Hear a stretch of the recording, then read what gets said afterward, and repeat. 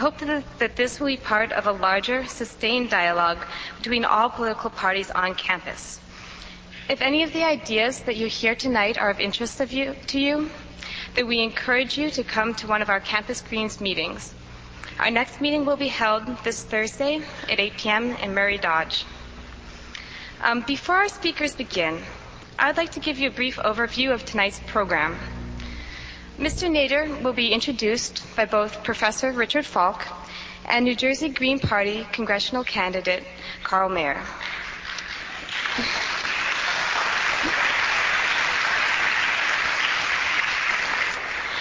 Now, following Mr. Nader's speech, there will be a question and answer period. There are 2 microphones on either side of the hall, and audience members are welcome to come down and ask questions, and there will be ushers here to assist you. Now, it is my pleasure to present Professor Richard Falk. Professor Falk has been a member of the Princeton faculty since 1961. He's a professor with the Woodrow Wilson School. He is also the author of the recently published book, Predatory Globalization, and he is a member of the National Citizens Committee for Nader and Leduc. Now, please join me in welcoming Professor Falk.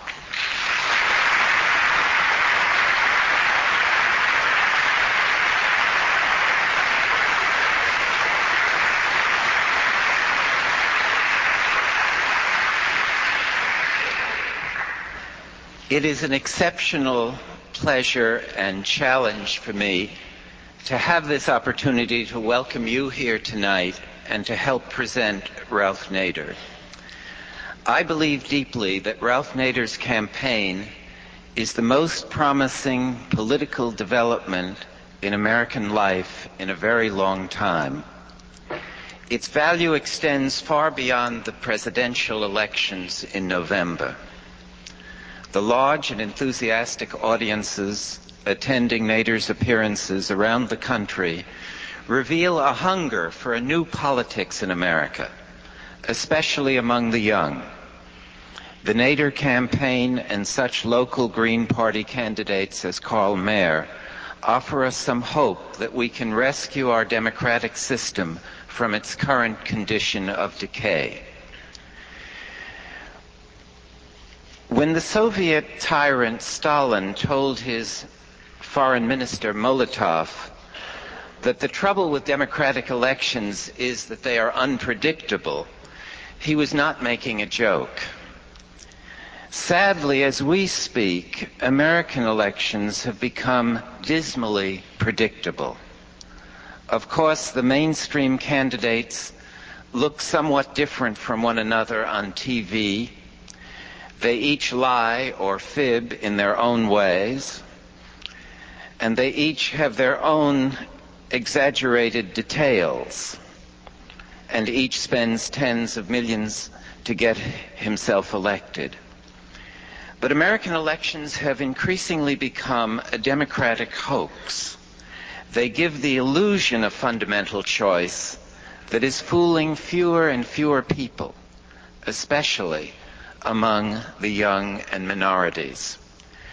To be fair, on such issues as abortion, judicial appointments, tax policy, and Social Security, Gore is preferable to Bush. But to say this is not to admit that Gore is an acceptable candidate. His stands on capital punishment, globalization, nuclear weaponry, the Middle East, guns are indistinguishable from those of Bush or worse. We have reached a point that the political and moral failures to face the real challenges confronting America and the world are no longer tolerable. We have waited long enough. The time for third-party politics in America has arrived. Ralph Nader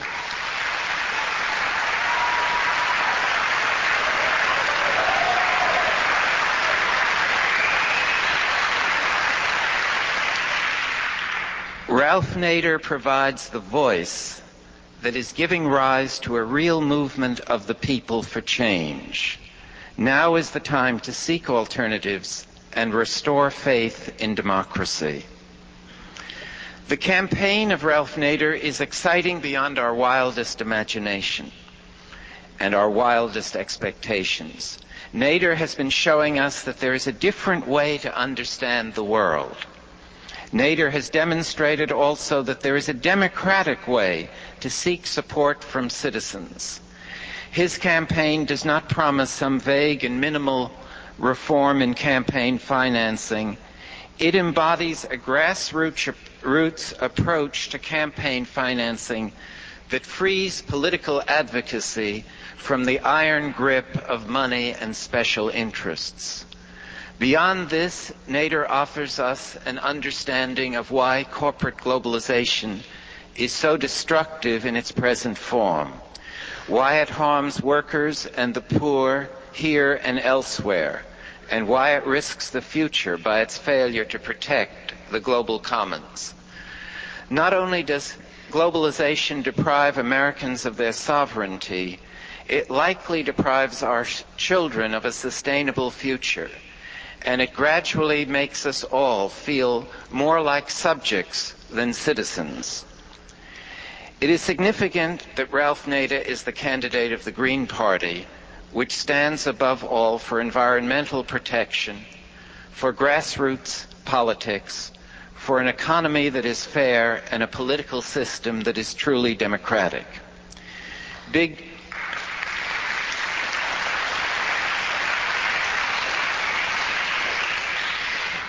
money and big media have combined to shut Ralph Nader and Pat Buchanan out of the national presidential debate. It would be embarrassing, I suppose, to compare the Bush-Gore quibbles over policies and their evasion of challenges with the real attempt by Ralph Nader to give us an understanding of what has gone wrong and what to do about it. The media closure denies Americans the opportunity to listen to candidates with different ideas about policy. It freezes the national debate in a sea of sterility and tempts many of us to drop out of political life altogether.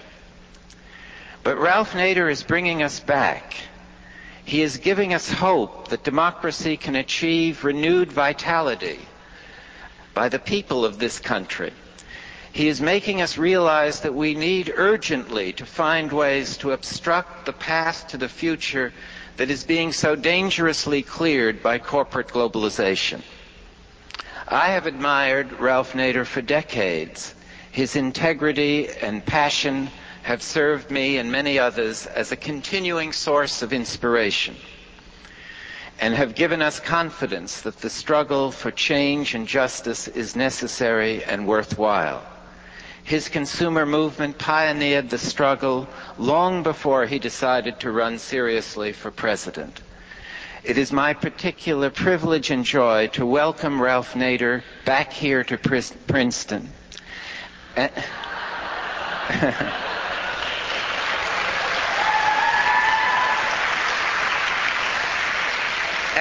And finally, isn't it about time that this university gives the country another president?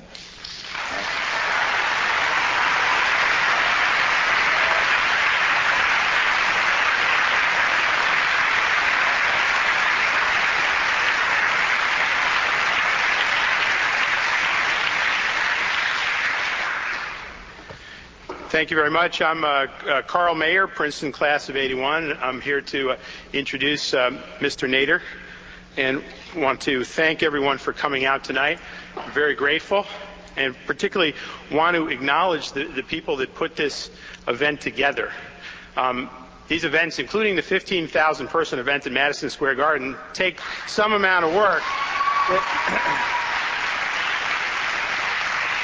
If you give a round of applause for Helen Laban, who worked so hard on this, it really would really deserve your appreciation.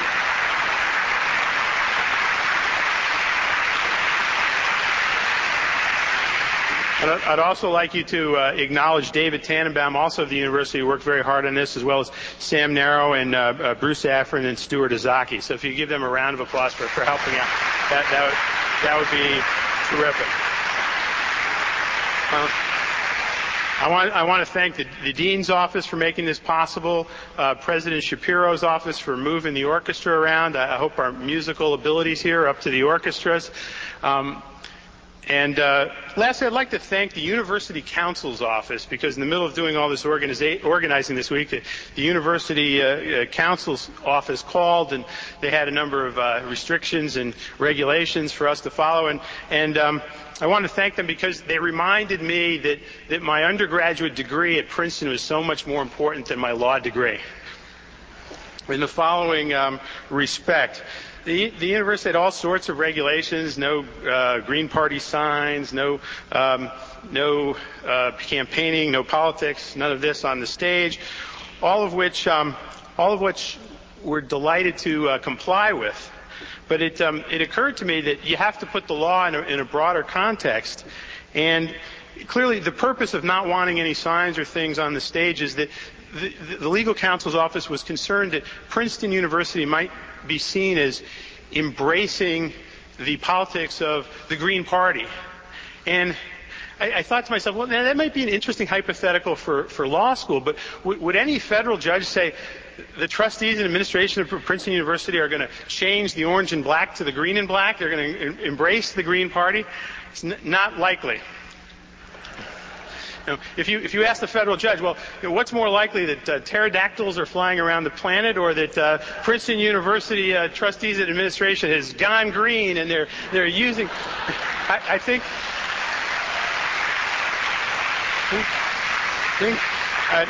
think the judge would go with the pterodactyls. I think. So.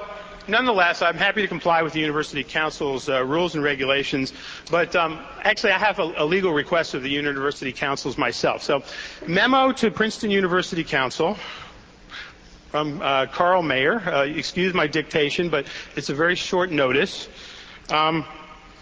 We are happy to comply with the rules and regulations surrounding the stage in this forum, but I think you have missed one critical legal issue that's of interest to everyone in the university community surrounding areas. To wit, the core legal issue is, how can a corporate-funded entity called the Debate Commission illegally, in my judgment, exclude one of Princeton's most distinguished graduates from the debates to elect a popular president?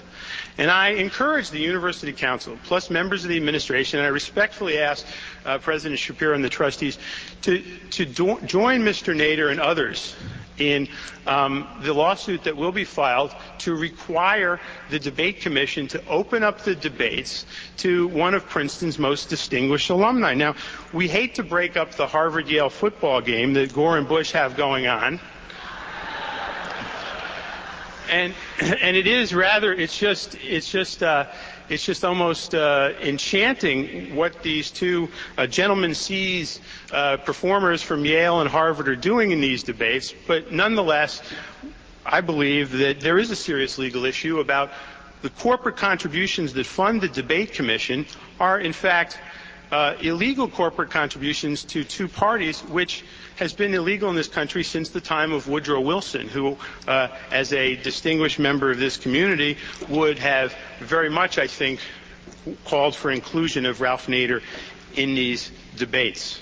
And 100 years later, I think, after Woodrow Wilson, we shouldn't still be revisiting this issue. So I hope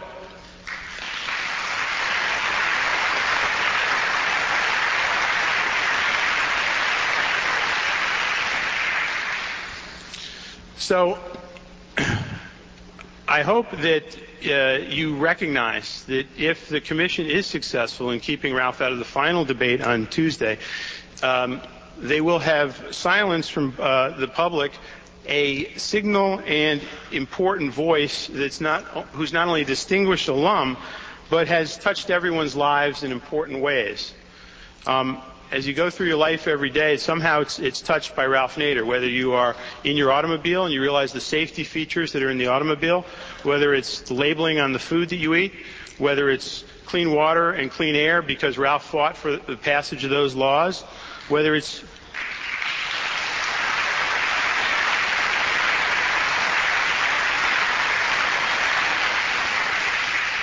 Whether it's the Meat Inspection Act, so when you go down to Wawa's in the middle of the night to grab a snack, you have a certain set of standards that are met because of the meat inspection laws that Mr. Nader passed.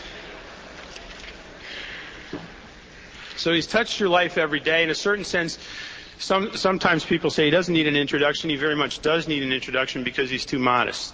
And you don't often hear in the press that he was considered, even by Time and Life magazine, which are mainstream publications, to be sure, as one of the 100 greatest Americans of the 20th century.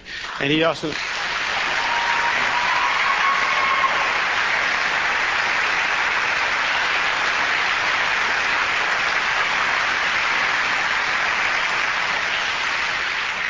You won't hear that American Lawyer named him one of the handful of the greatest lawyers of the 20th century, or that he's had an effect on American public life in so many ways. In fact, it's really hard to characterize all of his contributions because he's a lawyer, he's an author, but he really has invented his own profession of consumer advocacy. He's invented a field of public interest law. It's very hard to categorize him. And if you want further, since we won't have a political discussion here, for those of you who would like, afterwards at Triumph, right after the Triumph Brewery across the street, there will be a discussion, a political discussion that one can engage in with Ralph, if you would like. So without further ado, let me introduce it's hard to classify. One could call him a deacon of democracy, a professor of progressivism, an ace activist, a consumer crusader, a juggernaut for justice, one of Princeton's most distinguished alumni. That doesn't rhyme, but you know it's true. The foundation of the public interest nation, and I'd like you all to join and rise and greet the people's president, Ralph Nader.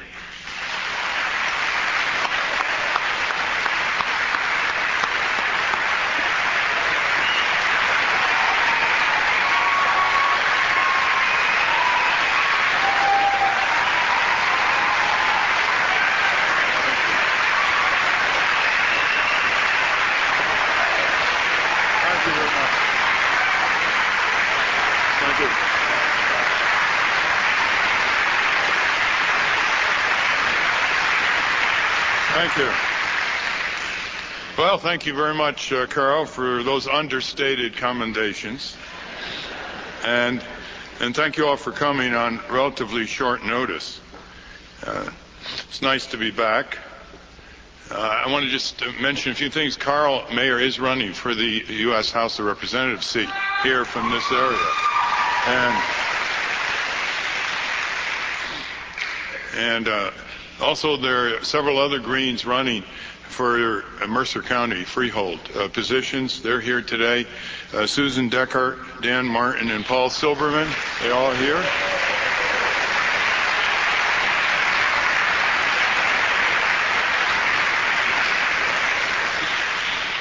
I want to thank Helen for all her work.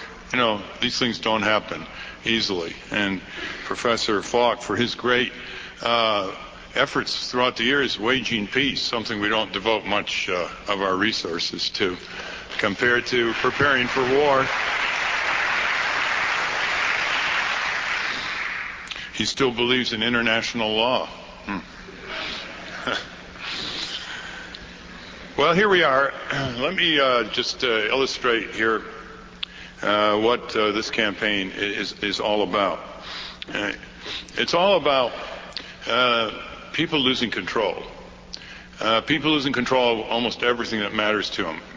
Campaigning throughout the country, the labels that people put on themselves, conservative, liberal, whatever, moderate, progressive, they disappear when you ask them the question, do you think you're losing control?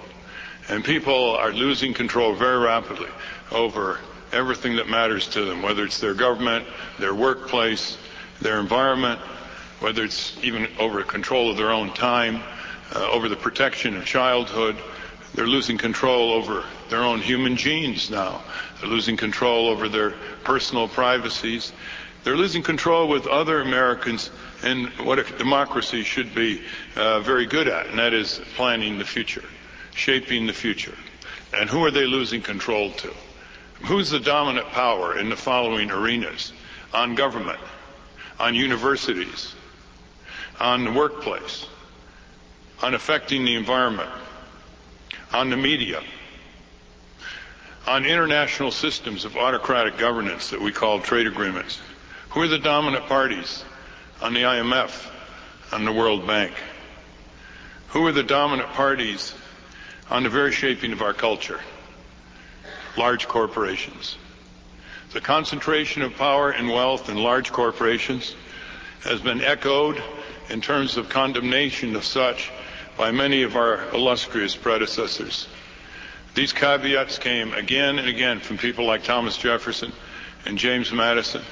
Woodrow Wilson took note of an immense new power that's more powerful than the U.S. government. As he put it, those were the giant trusts, as they were called, the giant corporations of those days.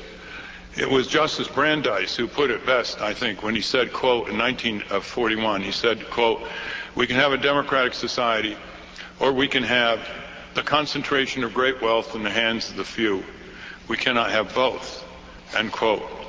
Now, here at Princeton, at least when I was there, we had a very, very thin focus in our curriculum on corporate power.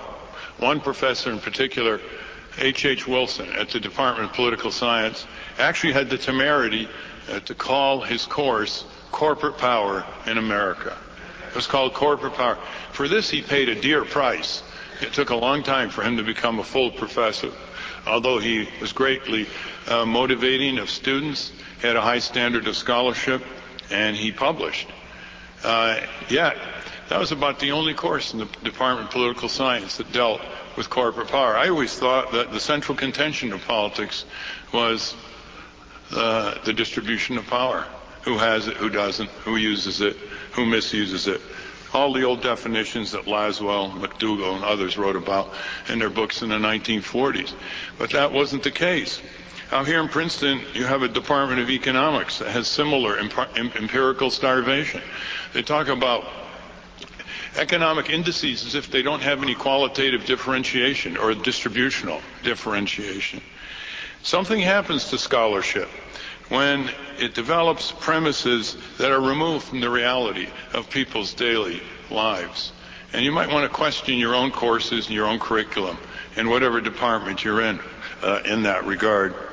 The loss of control has some severe consequences. One of them is the deception of reality in this country as espoused by the plutocracy or the oligarchy ruled by the rich and powerful. We are told that we have 10 years of sustained economic growth and the economy could hardly be better. For who? For the contented classes, as Galbraith called them? For you, when you graduate? For who? 10 years of economic growth, with the majority of the workers making less today in real dollars than they made 20 and 25 years ago and working 163 hours on the average longer every year. For the 20% of the children growing up in abject poverty and another almost 20% growing up in a category called near poverty. For the 47 million workers in this country, 1 out of every 3 workers in this country who make a non-living wage, less than $10 an hour, $6, Walmart, McDougall, McDonald's. For people who don't even begin to make ends meet without thrusting 2-3 members of the family going out dead-end jobs, working in Walmarts and all the other places, don't pay a living wage. They don't pay adequate benefits, even though the companies are making enormous profits, and so are their executives. 10 million people are working at $5.15 an hour, the federal minimum wage, and 70% of them are adults. You've got women in their mid-40s with single parents with children working in Walmart for $6.60 an hour before they deduct the cost of having to get a second-hand car, an insurance policy, repair bills, daycare. Do you realize how far behind we are compared to Western European countries? We're always ballyhooing ourselves as being number one. In some cases, we are number one. We're number one in the number of people we have in prison, number one in the number of people who...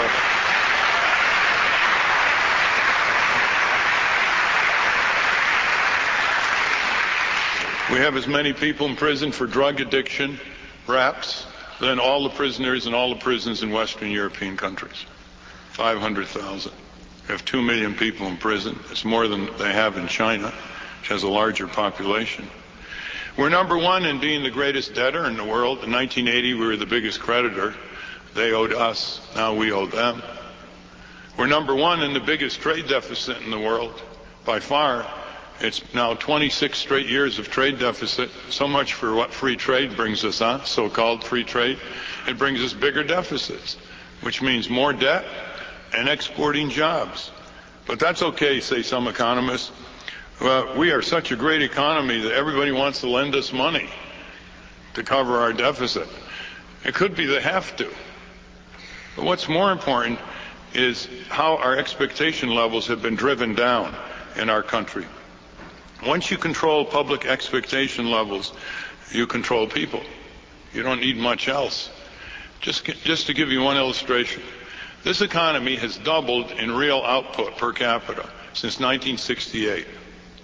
The minimum wage today in purchasing power is $2.15 less than it was in 1968, where today would be about $7.30. It's now $5.15. What does that tell you? It's just another sign of how the gains of the economic juggernaut in this country are accruing largely to the top 10%, largely to the top 5%, hugely to the top 1%, whose net wealth is equal to the combined net wealth of the bottom 95% of the people in this country. If you want to go into that deeper, there's a new book out called Democracy at Risk, Saving Main Street from Wall Street by Jeffrey Gates, who worked on the Senate Finance Committee. And you'll see in the first 20 pages the enormous income and wealth inequities in this country. What is keeping the family going? More and more time at work. More and more time at dead-end jobs, low-paid jobs. More and more consumer debt. It's at $6.2 trillion at the present time, a record high. More and more time to commute back and forth. Less and less time for family, for children, for community, for civic engagement, for just taking a breath. Economics was supposed to be a means to an end. It's become the end. And it's infecting students. Students now go to college and university often just to prepare themselves to get a better job, as if there's nothing else for a university to offer. But when the university is increasingly corporatized,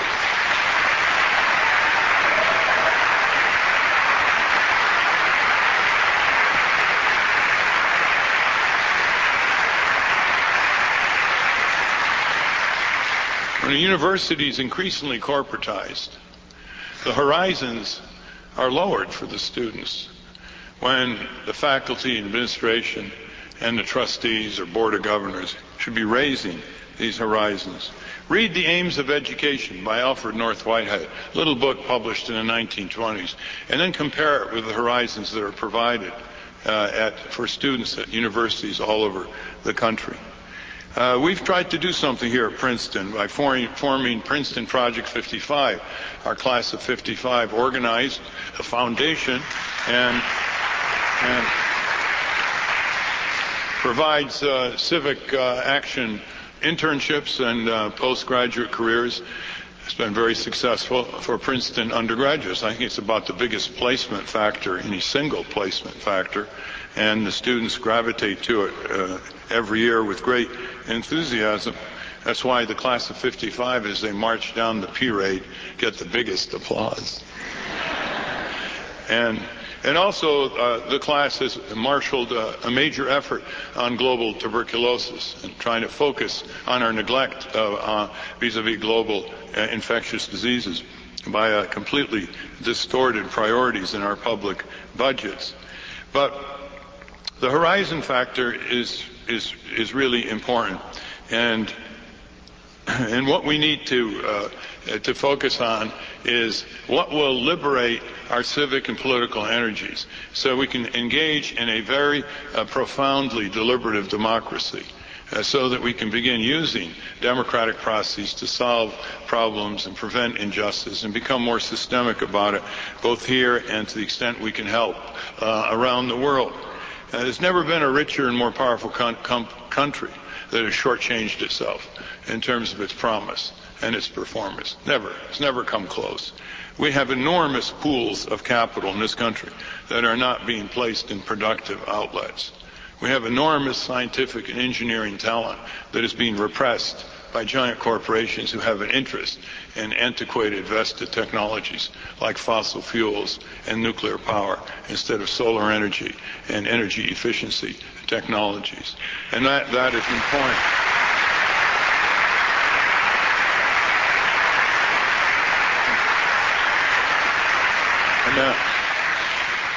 And you have a center here that documents that beautifully, led by Professor Williams, and has done so for a number of years. But you see, without power, political power behind those constructive responses that are so significant throughout the world, they don't go very far. Knowledge to swing into action needs political power behind it. Power that is accountable and leaves options open for revision, to be sure. But now the political power in Washington belongs to the large corporations, their trade associations, their 22,000 full-time lobbyists, their 9,000 political action committees, swarming over the city, buying, renting, selling politicians, rewarding them, punishing the few that stand up to them, and putting their own executives in key government departments and agencies. The Treasury Department belongs to Wall Street. They pick the Treasury Secretary. The Department of Commerce belongs to the trade associations. They pick them. And in one area after another, you see people leaving their corporations, a little on-the-job training in Washington, and then they leave for higher executive positions. And what does that mean for all of us? It means that solutions remain on the shelf and the problems fester and they get worse. And our expectation level lowers, and before you know it, we have been pacified into accepting a status quo that is ignoring future perils and is indifferent to present tragedies and deprivations. This happens because we grow up corporate. We don't grow up civic. I grew up corporate. You're probably growing up corporate. It's very easy to test yourselves. Ask yourselves what you own. Make a list until you get down to the paper clip. And then ask yourself if you ever put an answer to what you own, that I am a co-owner of the great commonwealth assets of our country. The public airways, the public works, and the public lands, 1/3 of America. I may be even a co-owner of the biggest capital pool in the history of the world, labor pension funds that are owned by the workers and controlled by banks, insurance companies, and other employers like GE and IBM, who determine where these funds are invested and often invest them in outlets that are inimical to the workers' very interests. And more important, strip the workers of an enormous capital pool of direct investment by which they can begin to leverage through their shares their concerns vis-a-vis large corporations, which have routinely stripped their owners of any kind of ownership power in what Burley and Means called back in the 1930s the separation of ownership and control between shareholders who own the companies and the management and board of directors who control these companies.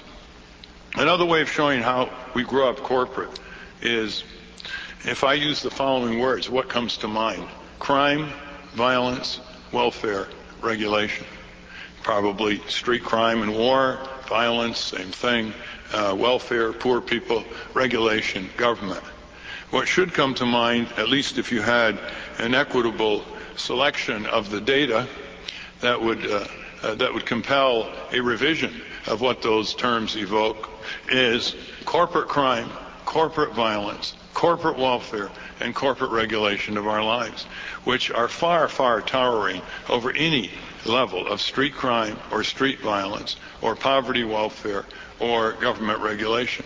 We are regulated by far more by corporations. They do it through Washington and Trenton, through their influence often turning government against its own people, or certainly making sure that government turns its back on its own people in area after area. The highway lobby is a good example of that, depriving millions of people from modern, efficient, elevated mass transit systems, for example, so they don't have to spend a good portion of their lives in crowded bumper-to-bumper traffic, breathing the contamination, cursing one another in road rage, and wasting their time.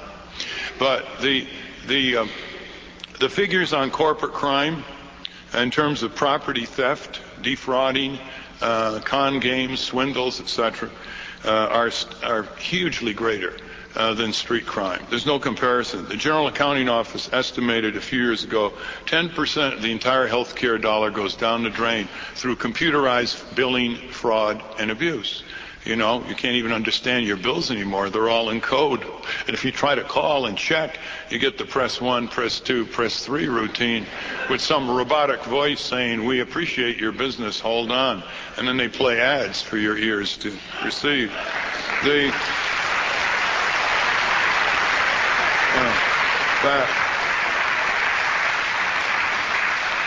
That's $110 billion this year. That's what that amounts to, 10% of the healthcare dollar, just in computerized billing, fraud, and abuse. $110 billion. It goes right through. There are major stories that appear in the major press documenting this. Every once in a while, the press reaches its finest moments. New York Times, Washington Post, Wall Street Journal, 60 Minutes, 2020, Business Week, Time Magazine. They document corporate crime, fraud, and abuse. In fact, Business Week in the September 11th issue, look at this one. This just shows you how a business magazine riddled with corporate ads can still be courageous. It asks, too much corporate power? And then in page after page inside, with devastating detail about corporate abuses in all directions, Business Week magazine answers, yes, yes, yes, yes, yes. And takes a poll of the American people, 72% of whom think corporations have too much power over all aspects of their life. And then an editorial at the end, Business Week states unequivocally, quote, "Corporations should get out of politics," end quote. Here's Business Week magazine, far more progressive than the Republican and Democratic parties, who would never ask this question. They would never ask this question.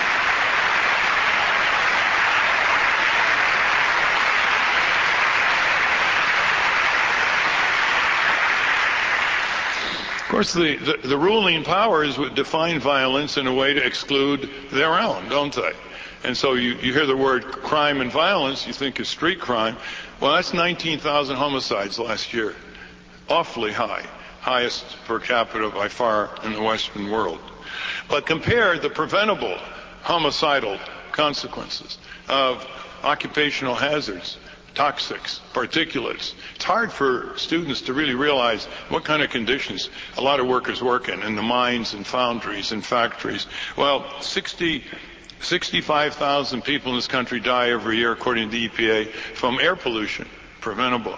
56,000 die from occupational health hazards and trauma. Most of that is preventable. 80,000 die, according to the Harvard School of Public Health physicians, from gross medical malpractice in the hospitals, not even counting emergency rooms, clinics, or doctors' offices. That's 100,000. That's 80,000 right there. And then if you go into one category after another, you've read about the Firestone ATX Wilderness tires underneath the unstable Ford Explorer. That finished off about 105 people in this country and 400 injuries just in the last 3 years. The Delcon Shield mutilated hundreds of thousands of women. Even though the company knew it was hazardous, it didn't recall it, nor did its Aetna insurance company blow the whistle on it. And then you just go in one area after another, and the toll increases and increases. Asbestos, that took tens of thousands of lives. The companies knew about asbestosis, mesothelioma, back in the 20s and 30s, didn't do anything about it, covered it up. Lead, the lead industry never had to put lead in gasoline or in paint. The devastation worldwide is extraordinary in terms of lead poisoning of the environment. And right now, 200,000 black kids a year are poisoned by lead-based paint peeling off tenement walls, brain damage, and other kidney and other organ damage. Suppose when they grow up and go to school, age 5, 6, 7, the teacher thinks they have a learning disability. Yeah, it's a learning disability. It's brain damage by lead poisoning. And we still couldn't do anything about that. Isn't that a shame? Isn't it a shame that in Hartford, Connecticut, in the inner city, you have rates of asthma as high as 40%? Can't even breathe. There are 5 incinerators where poor people live, people of color, environmental racism. They don't put those incinerators in Princeton, New Jersey, do they? Do they put them in Bloomfield Hills in Michigan? Do they put them in Scarsdale in New York? Of course not. The poor die earlier, the poor pay more, the poor suffer more. And the people who harvest our food are the people who are paid the least, treated the worst, and damaged the most, the migrant workers who harvest our food. Where are our priorities? Where are our sense of commitment?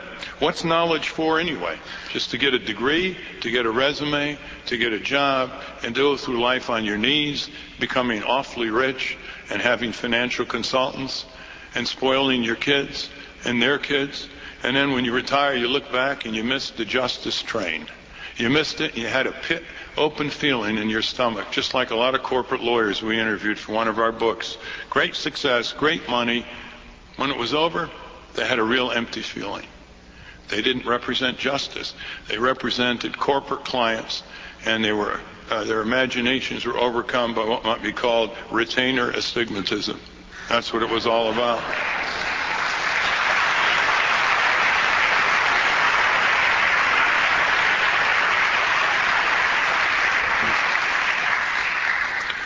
When people lose control and there's too much power in the hands of the few against the many, and the decisions are made against the many by the few, we have tens of millions of workers who can't form trade unions because of the notorious Taft-Hartley Act, which we pledged to try to work to repeal. That's been 53 years on the books. Most younger people don't even know what it means. In a whole variety of ways, it sets the stage for building hurdles against trade union organization that are higher than any other Western country by far. Trade union membership has dropped below 10% in our country, in the private economy, the lowest in 60 years. We give people facilities to form trade unions so they can collaborate and engage in collective bargaining the way investors can collaborate and engage in corporate activity. We will see a dramatic increase in the standard of living and the standard of justice. If only because prices have been going up for 32 years, but wages for most people in this country have been sliding backward. Someone's made a windfall, I would think. There's a lot of back pay here that has to be corrected, at least in terms of projected wage earner power. The criminal injustice system. Who would ever have devised this failed war on drugs unless they wanted to worsen the objectives that they're supposed to lessen? We shouldn't be sending drug addicts to jail. We don't send alcoholics to jail or nicotine addicts to jail.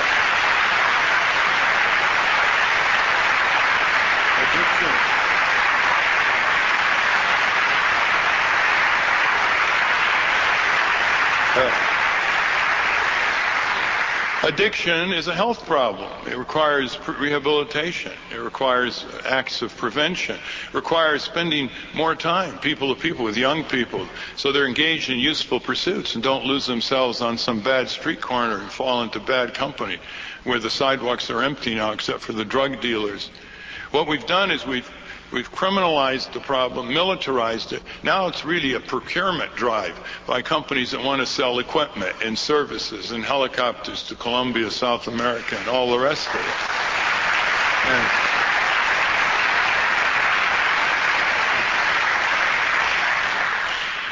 And the communities are endangered, and the police are endangered, and we're spending tens of billions of dollars. I ask those who want to continue on the present path of the failed war on drugs, ask them one question. What is your standard of failure? Do you recognize any standard of failure by which you would reverse course?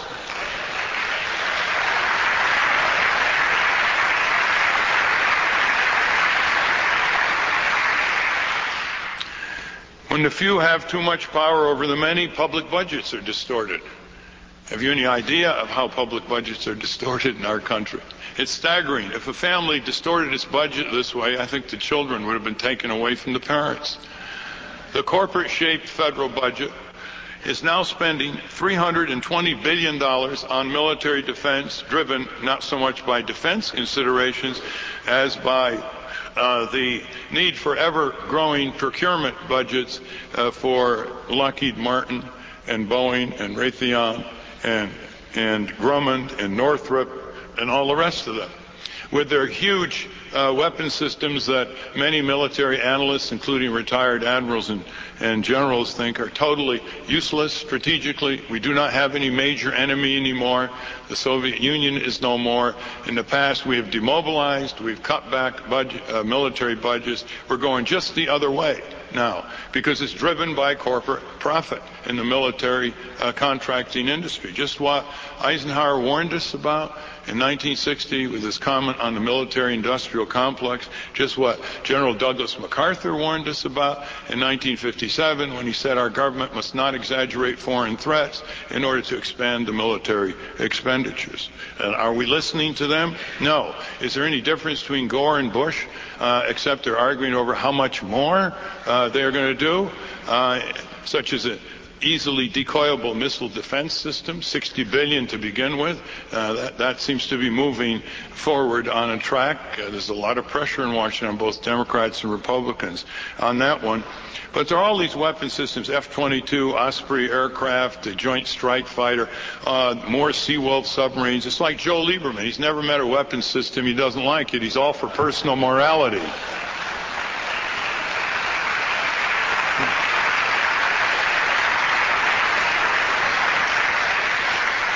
Then there's the corporate welfare budget, hundreds of billions of dollars. It starts out, taxpayer funding of stadiums, arenas, ballparks, while clinics and public transit and schools crumble for lack of repair. You have these gleaming athletic palaces where even the taxpayer often has to guarantee empty skyboxes because there aren't enough corporate moguls to pay for them.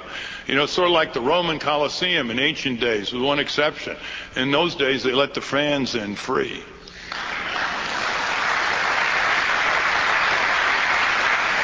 But then, I don't know how many coursework there is here at Princeton, but it'd be great senior thesis to work on corporate welfare. It's very sophisticated. The $6 billion estimated of taxpayer subsidies, direct and indirect, for weapons exports by private corporations. That's a very, very insightful analysis that's waiting to be made in terms of the credits and the debts and the subsidies and all the ways that they can relieve the taxpayer of their assets. The pharmaceutical industry, not only tax credits they get, but they get free medical research and development that we pay for, like Taxol, AZT, dozens of drugs developed out of NIH and the Pentagon's drug company at the Walter Reed Army Institute of Health. All of these are given under monopoly marketing agreements to one or more drug companies. Like Bristol Myers Squibb didn't spend a cent developing or human clinically testing Taxol, anti-cancer drug. It's charging women with ovarian cancer 6 treatments. The cost is $14,000, according to letters we got from these women.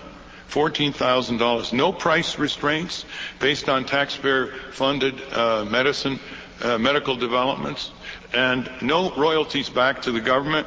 And if they can't pay as patients, they go on Medicaid, and the taxpayer pays once again to Bristol Myers Squibb, which this year will gross revenue $1.1 billion from Taxol sales. And that's just one of many examples. In area after, you cannot find a major industry in this country that is not receiving corporate welfare. How many of you heard of MSNBC? That's jointly owned by General Electric and Microsoft, the 2 most profitable corporations in the country, probably. And they cut a deal. They dangled the 350 jobs before New York City's mayor and Governor Whitman a few years ago. And they said, okay, we're going to put it in one state or another, bid. And she won the bid. And one of the things that Bill Gates and Jack Welch demanded and got was that the taxes to the state of New Jersey paid by those 350 workers would be sent back to Microsoft and General Electric. That's corporate welfare. I don't see any blood boiling here. Does that worry you at all? Are we so numb? Are we Are we so numb to these injustices? There's a great professor of law at NYU many years ago said, you don't develop a cultivated sense of injustice, you'll never know what justice is. You'll never know what justice is. Develop a cultivated sense of injustice. It's a rigorous intellectual process. That money went back to Microsoft and General Electric. It didn't go to help the people in New Jersey. And why are these companies demanding corporate welfare when they're making all that money? Why do we have to give billions of dollars in tax credits to Intel and Microsoft and Cisco and Sun Microsystems when they're making gross profit margins that would make any former mogul drool with envy? Why do we keep paying them? Why do we keep sending these checks, these treasury checks, in fact, through these tax credits? Because small taxpayers don't have enough power. That's why. If they had their own organization, they had a checkoff system on the 1040 tax return, and millions joined, there'd be a different tax system in this country. There'd be a more equitable one, and one filled with a higher level of public purpose in addition to revenue gathering. And there's so many other areas where Gore and Bush just ignore or agree. Wasn't that an agreement fest, that other debate a few days ago? All I could say, there were 36 areas at times when Bush and Gore said, I agree. I agree, I agree, I agree. Bush ran out of agreements with Gore. He started agreeing with Clinton on the debate. And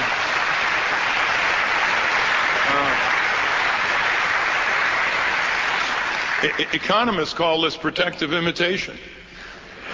And that documents better than anything I could say how close the two parties are to morphing into one corporate party with two faces wearing different makeup, being nourished by the same business interests. They can't get themselves to talk about corporate welfare or corporate crime or the agribusiness power grip over rural life and the small farm economy, which is in severe depression and distress in a period of economic growth. They can't get to themselves to talk about why shouldn't the people own the Commonwealth and control it at the same time through intermediate institutions like the public lands and the public airwaves, where the landlords and the radio and TV stations are the tenants.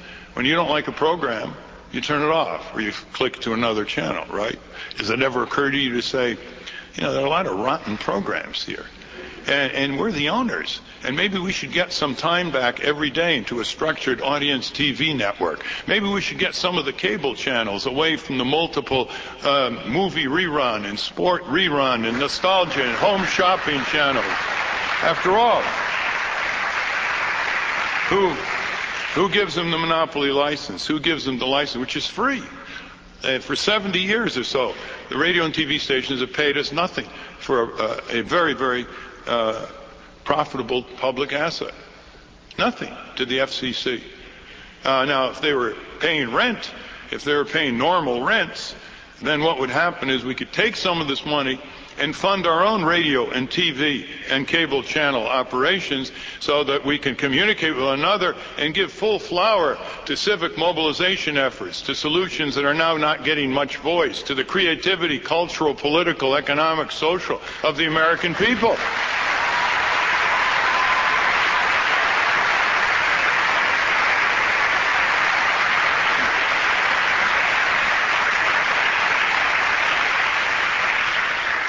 Let me illustrate what Western Europe, out of war-torn Europe in World War II, in the 1950s and 1960s, provided for their people. And then ask yourself, why don't we in the year 2000? They provided universal health care coverage for all their people. They provided full paid maternity leave. They provided full sick leave for the worker as well as the immediate family. They provided 1 month paid vacation. In Sweden, it's 6 weeks paid vacation. They provided adequate retirement benefits, and they provided facilities for workers to form trade unions, which have a much higher percent of the market, private market, with trade union membership. Now, why don't we have any of this? 30, 40 years later, we won World War II. We weren't reduced to rubble the way France was and Germany was and Belgium and the Netherlands. Why don't we have it? Once again, we didn't have a social democratic party. We didn't have strong trade unions.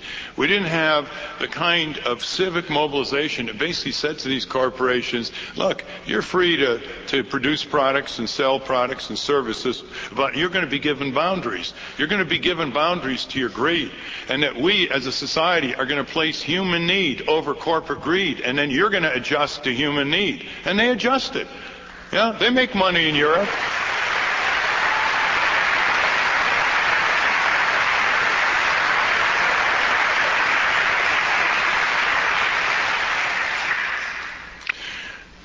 Some people say, well, the young are turned off politics.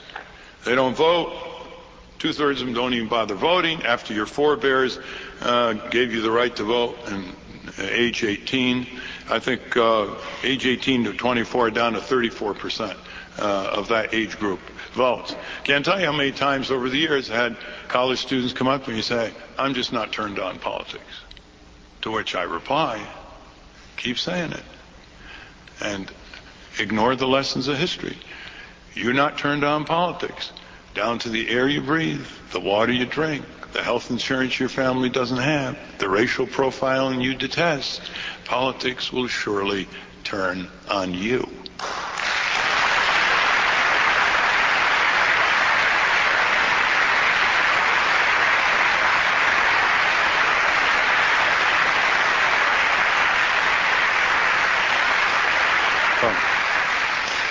There's more than a functional answer to that question. There's an answer of self-respect and self-confidence. Young people have been relied on in the past to break through new frontiers of justice, to raise our frame of reference, to put their efforts on the line at some risk to themselves. This was done in the 60s on the war in Vietnam, on civil rights, on environment. Earth Day was developed by Senator Gaylord Nelson, but it was implemented on 1,500 campuses in April 1970. It turned it into just a front page lead off on the evening news and made the environmental violence a continuing priority for lots of people in this country. Led to a lot of good laws in the succeeding 2 years that we worked on, the Air and Water Pollution Acts, for example. Students did this. Students today are being animated by anti-sweatshop efforts, sweeping a lot of campuses.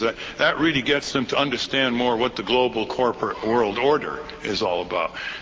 Don't ever let anybody use the word globalization the way Paul Krugman does. I mean, I don't know what's wrong with this guy. He gets his facts wrong in these articles, columns that he does in the New York Times. You ought to give him an exam. Just the other day, he not only mischaracterized my positions, and he refuses to concede the errors, even though they are clear errors, and he won't reply. The other day he was talking about Social Security, and he said, Social Security will go broke in the year 2037. That's completely false. It does not grow broke. He ought to look at his figures, look at the assumptions of the Social Security trustees. Social Security never goes broke, like bankrupt. It's over. Does he teach here? Huh? He teaches here. Well, my commiserations.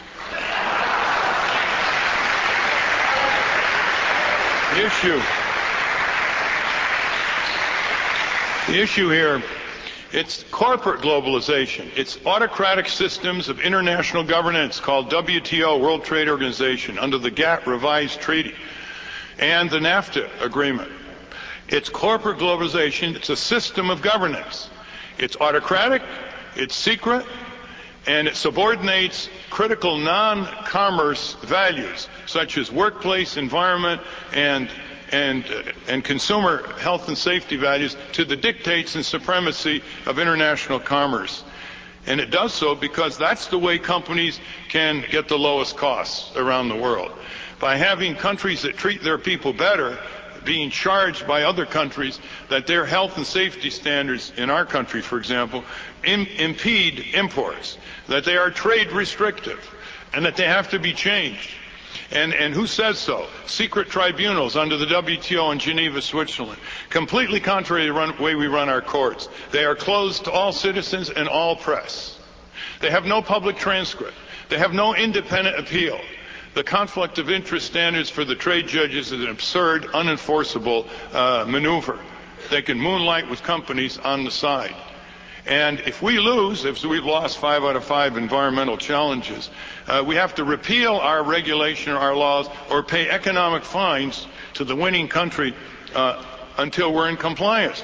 The problem is that not only is trade uber alles in terms of the mandate, not only does the WTO trump all U.S. environmental treaties with other countries, treaties that have to show they're least trade restrictive, but they penalize the countries that treat their people better and let off the countries that treat their people worse. Brutalized child labor producing products in some countries around the world under WTO, that commerce can flow, and it has to flow internationally, and we can't impede it. We can't buy products from child labor in this country, it's illegal, but we cannot legislate a ban on importation without running aground the provision in the WTO agreement that says there will be no trade restrictions from one member country against another based on how products are produced, except for prison labor. And child labor is excluded from that definition. What? So, do you see Bush and Gore talking about WTO or NAFTA? They want more of it. But it's because none of them have ever read one page of these agreements. Nor have any members of Congress before they passed them, except Senator Hank Brown, who voted for NAFTA and was persuaded by us to read the WTO agreement of several hundred pages. And he read it and he was aghast, and he said, how did I ever vote for these things? I am now voting against the WTO because of its anti-democratic provisions. He's the only member of Congress who did that.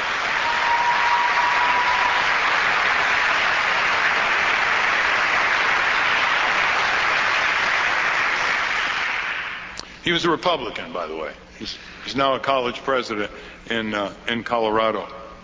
Educational content. This is also often a reflection of the powers that be.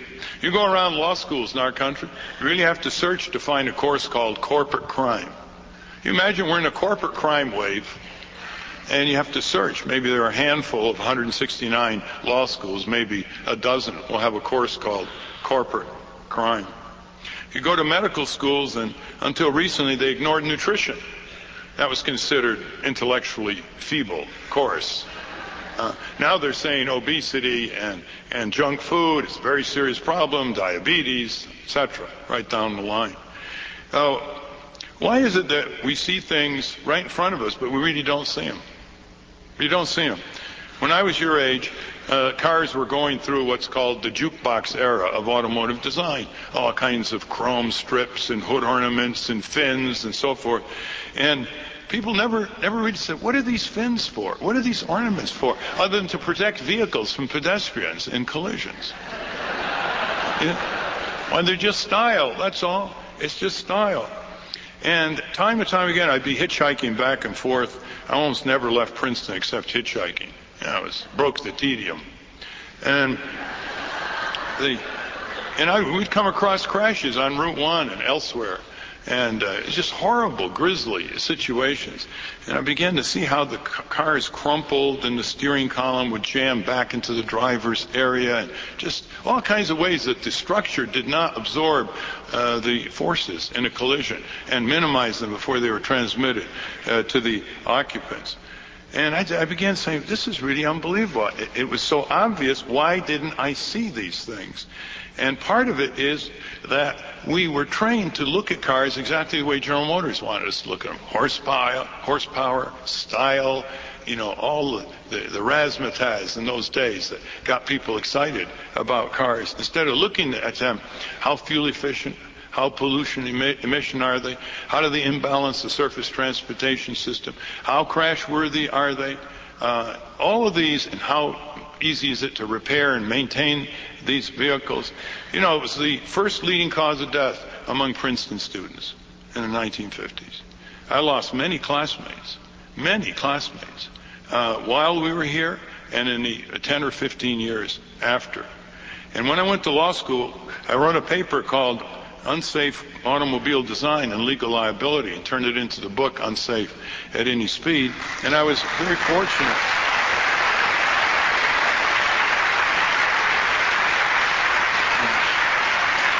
I was very fortunate to go to Washington at a time when there were chairmen of committees like Magnuson, Ribicoff, and Nelson in the Senate and others in the House who had hearings. They weren't scared to have hearings. They summoned the auto executives, something that you'd almost never see today, to testify. And I went to Lyndon Johnson's White House and met Joe Califano and others, and they were interested in some sort of federal motor vehicle safety role, of which there was none then. And I went to the reporters, and they actually covered it as a news beat. You can't do that today. The civil society is being frozen out of Washington. A lot of the citizen groups that you send $25 to a year, the peace groups, the environmental groups, the consumer protection, pro-labor, civil rights groups, civil liberty groups, they're working hard for less and less achievement. They don't like to admit it. Nobody likes to admit it. The first step of change is to admit what the reality is. And the reality is that these two parties are in a frenzy of fundraising tens of millions of dollars from the same corporate interests. They brag about one giant dinner by the Democrats outfunding another giant dinner by the Republicans with the same fellows at the same dinner tables. And look at Gore. What did he do with Bon Jovi? Look, they had to close down the Garden State Parkway in the New Jersey Turnpike, and stranded about 1 million people. So Al Gore could go to a fundraiser at $25,000 a person. I mean, what's going on here? What's going on is just what John McCain said. I have it right here. Said it again and again. Quote, American cynicism about government is born of many factors, but none greater than our defense of a campaign finance system that is little more than an elaborate influence peddling scheme in which both parties conspire to stay in office by selling the country to the highest bidder.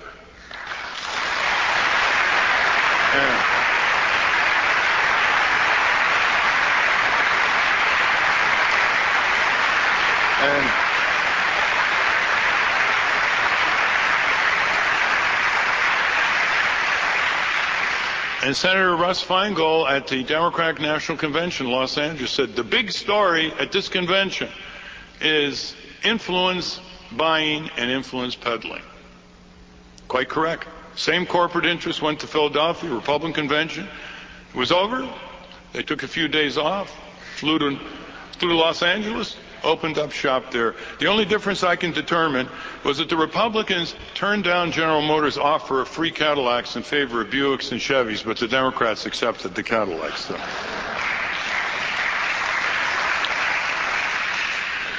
When you have corporate domination of our society, you have commercialism run riot. What that means is that everything is expected to be for sale. Our government is expected to be for sale. Our democracy expected to be for sale. Childhood is expected to be for commercial exploitation. Our human genes are expected to be for sale. Our personal privacies are expected to be sales. Our universities are expected to be for sales. You know, societies should heed the caveat of all the major religions many, many centuries ago, who warned about giving too much power to the commercial interest, which is so singular in its monetized driven mind.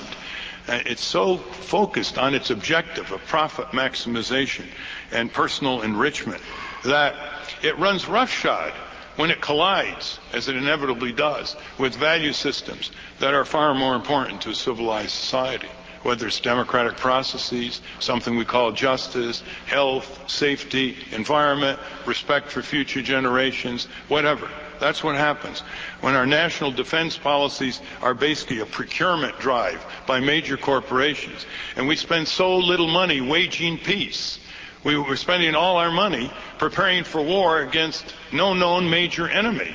It's got a life of its own now, this military budget. And if we spent more learning how to wage peace, how to foresee, how to forestall, how to anticipate conflict, how to perfect mediation, how to get early alerts, how to strengthen the United Nations with a well-disciplined peacekeeping force that doesn't have to be cobbled together at the last minute.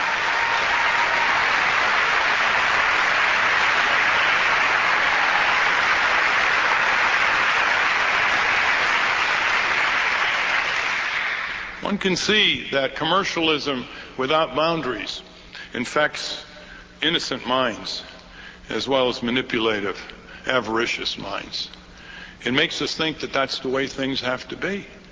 It makes us think that things are inevitable, that corporate globalization is inevitable. We don't even think about civic globalization.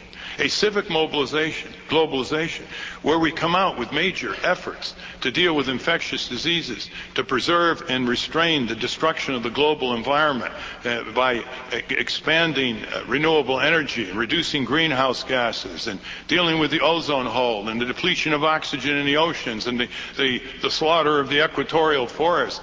That's civic mobilization.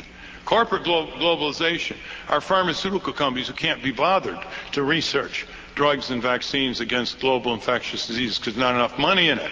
Corporate globalization are tobacco companies hell-bent on hooking tens of millions of youngsters in Africa, Latin America, and Asia into a lifetime of smoking addiction, which will take 1 out of every 3 of their lives.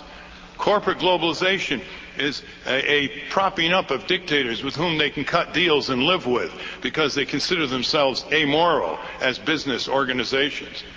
Civic globalization is supporting land reform efforts, trade union efforts, democratic processes, freedom of association in these countries where the people are so repressed that they can hardly make it through life without such inordinate pain and self-destruction. We have to begin with a progressive political movement. Over 100 years ago it started in this country out of East Texas in 1887.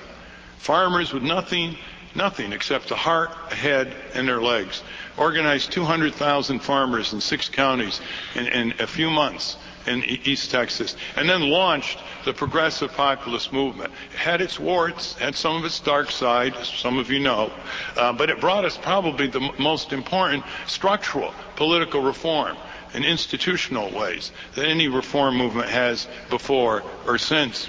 They took on first the banks and the big railroads, and then moved to elect their senators and governors, almost elected their president. They changed the contour.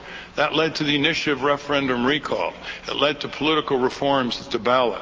And we're way overdue for something now. The 2 parties command the money, they command most of the media, they command the statutory barriers that keep third parties off of ballots without extraordinary expense in a catch-22. They command access to debates, which is the gateway to tens of millions of American voters.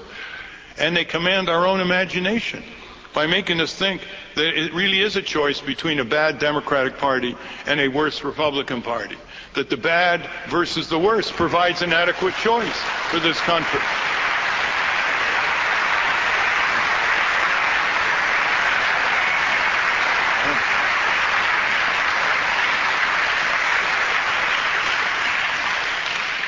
We cannot rely on these parties to even differentiate themselves on the corruption of money in politics. Unless we do something about that, all these other issues, all these other injustices are going to be very difficult to tackle. They're likely to get worse and worse, including the ones I mentioned, the ones that are on your minds.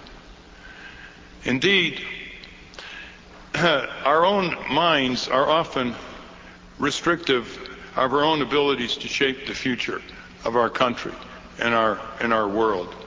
Our own minds. The Green Party is a pillar growing to establish a progressive political movement, but it's not the only source. It's the political source. But because its strategy is to link with the civic culture, with the civic organizations that are on the ground in the inner cities and in the rural areas and in the suburbs and fighting the good fight without a major political party behind them. In fact, they often have to fight these parties, like the farmers are having to do now. And this conjunction of the civic culture and political progressivism is what gives an authenticity, a grassroots mooring to this effort. And this is what makes it not evaluatable by the inside the beltway pundits who really don't understand what's going on here. They look at the largest political rallies of the presidential campaign, 12,000 in Minneapolis, 12,000 in Boston, 15,000 in Madison Square Garden. They say, oh well, that's just the hardcore. Look at the polls. look at the polls.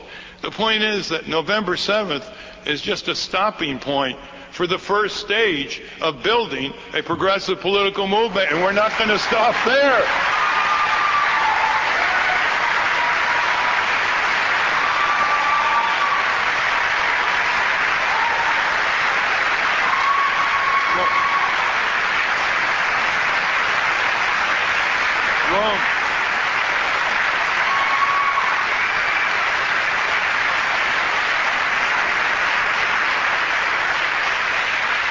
We're going to roar through that November 7th date with millions of voters behind us and build an even more effective and pervasive party. But we will immediately be a Green Party watchdog on the two parties and the politicians in Washington, saying to them in the only language they understand, the loss of votes, that if they don't shape up for the American people, they're going to continue to shrink down before the green magnet and the green hammer.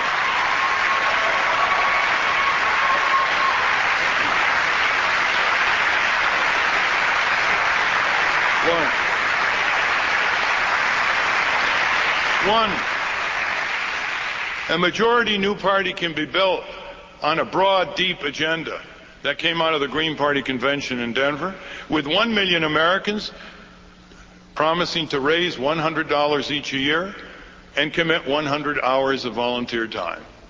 That's my rough estimate of what it takes, given the appeal of this agenda as more and more people learn about it, of what it takes to dramatically change the political landscape, enhance our stronger democratic tools to deal with the problems here and abroad, and to open up enormous opportunities for young people, for their multiple creativities that are now subjected to corporate standardization, corporate commercialization, corporate homogenation, corporate stultification.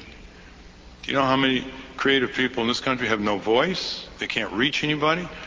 9 major media conglomerates, or maybe 8, dominate most of the circulation, magazines, newspapers, most of the viewership, the listenership. A company that could not own more than 12 radio stations a few years ago now is enabled by the Telecommunications Act of '96 to own 800 radio stations. And there are fewer reporters and fewer camera crews and fewer creative producers. That's just one indication of the price that we're paying. And if we continue to grow up corporate instead of civic, we will continue to shortchange our horizons and our imaginations and our ability to pass this world on to our future generations, to our descendants, in ways where they will not curse us. They will praise us because we found the time and we found the idealism and we found the knowledge to raise and lift the standards of living, the standards of justice and opportunity here and around the world, as befits the most powerful country in the world that's been shortchanging itself for so long. If we don't do that, what will our descendants think of us? Will they think of us as narcissists? Will they think of us as composed of the contented classes who had influence but didn't use it in the furtherance of justice, what Daniel Webster called the great work of human beings on earth? Will they think that we were otherwise trivialized, that we were frantically running around with our cell phones and frantically running around in crowded community and forgetting about the most important things in life for ourselves as well as for our successors? Maybe people don't care about what posterity thinks, since that word is hardly used anymore compared to the way it was used years ago in our country. But I think if we settle back and we ask ourselves the following, if we're about 20 years old, people here who are 20 years old, you think you got a lot of time. You got 15,000 days and a little over 2,000 weeks before you're 65.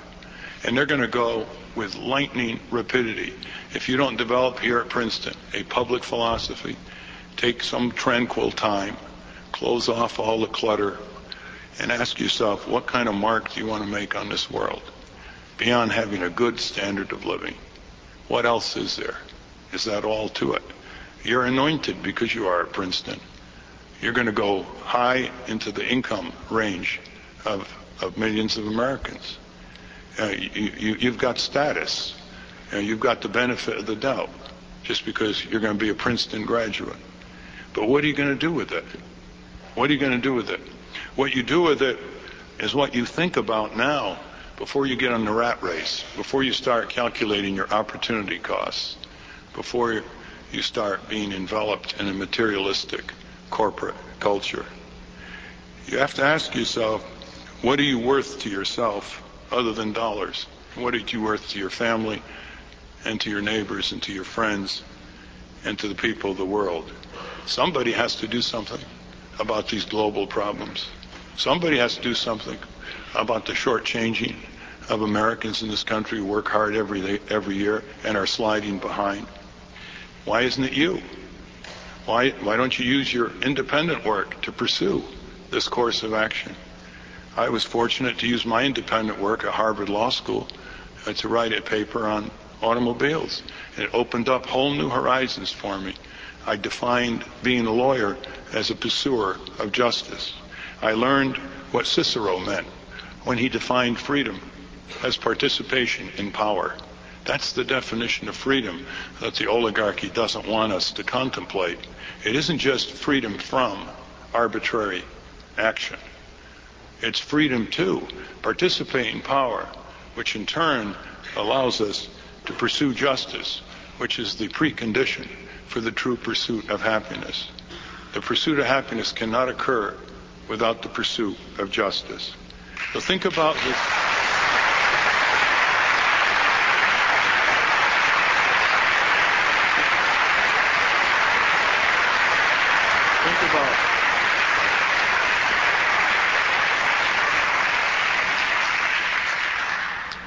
Think about how you badly want your senators and representatives to vote their conscience, and why don't you vote your conscience?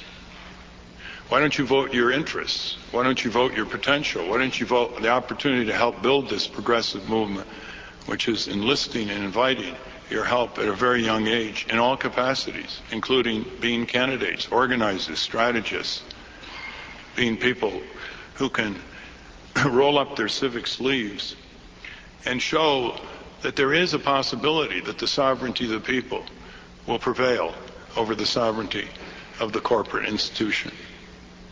That there is a possibility that people can engage a deliberative democracy that will plan their future instead of having corporations plan our future. And right now, corporations are working overtime to plan our future. They're planning our occupational future. They're planning our governing future. They're planning our genetic engineering future.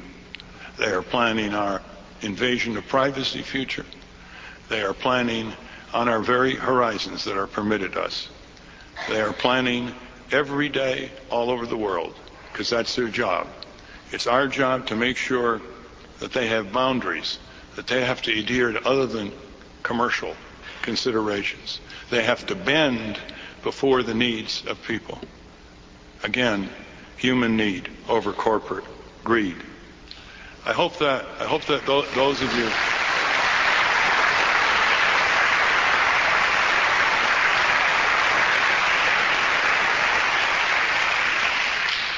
hope some of you read Professor Silver's book where he thinks in 100 years, professor here, there'll be two species, the gen-rich species and the naturalis. The genetically enriched who can afford it, and they suddenly become prettier, smarter, stronger, healthier, longer lived, and they start interbreeding. And the naturalis who can't engage the expense of human genetic engineering. Maybe this is a little bit of a science fiction. He doesn't think so.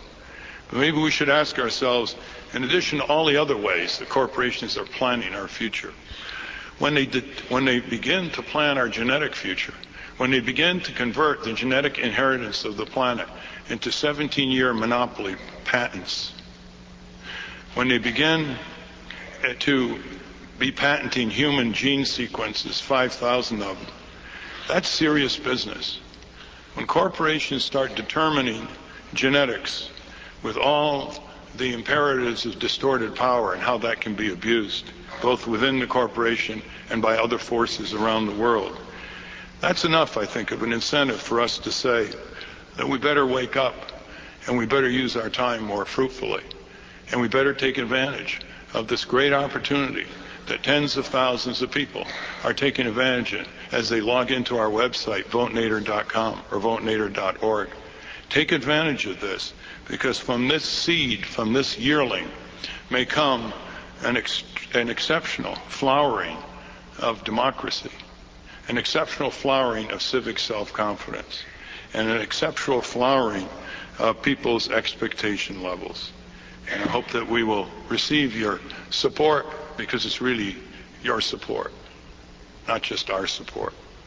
I hope we will make some history on November 7th and move on to an elaboration of democracy as if people mattered, first, foremost, here and abroad. Thank you very much.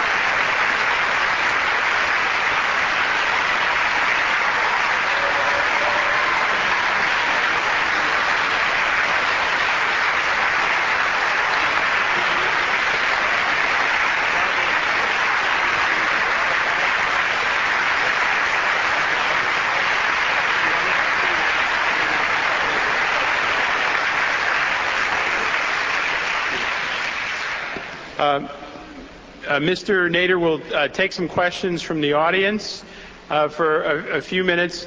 Then afterwards, as I mentioned, there's a $10 suggested donation event at the Triumph Brewery, which is across the street. I'm sure none of you know that. And if you'd like to come over there and figure out how to volunteer or help out, we just haven't been able to do that here, so we would love to have you come over. And if at any juncture during the question period or any other period you'd like to break into the chant that they have at colleges across the nation of "Let Ralph debate," so that it's clear that Princeton would like him in the debates, I'm sure we wouldn't object.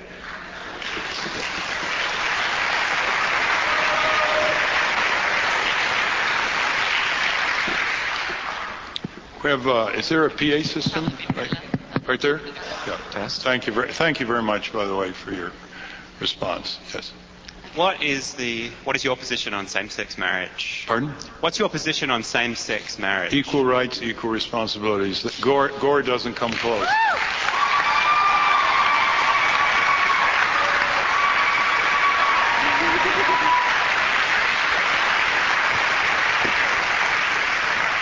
Yes, I just wanted to bring up at several points in your talk tonight, you were talking about the movements of the 60s and 70s, and it seemed to imply a lack of involvement currently.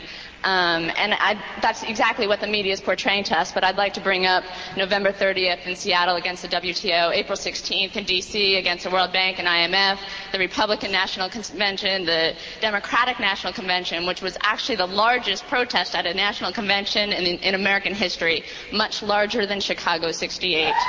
And so there is a movement of direct action and civil disobedience against corporate domination, and we're, growing and strong. So I'm glad you pointed that out. It's dangerous to pretend it doesn't exist.